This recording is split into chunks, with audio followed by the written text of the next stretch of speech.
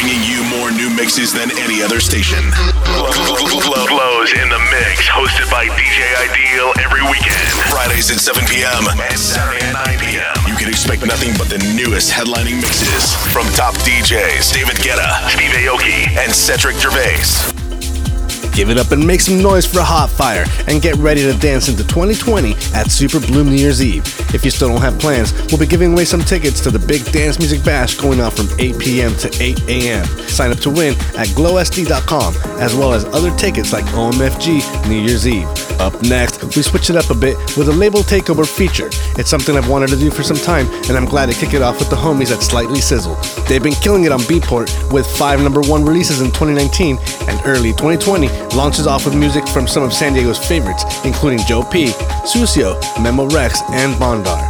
Kicking off with this label feature, we have the homie Redux Saints, who's been on fire charting release after release, and just this weekend, he's had Control Your Body come out, which is available on all streaming and DJ download sites. So turn it up for Redux Saints on Glow. Live from San Diego. Yo guys, this is Cricket. I'm label boss of Slightly Sizzled Records, and for the next 2 hours we have 4 incredible Slightly Sizzled signees who are going to be taking over the decks. So I hope you enjoy. This is Glow Radio and you are in the mix.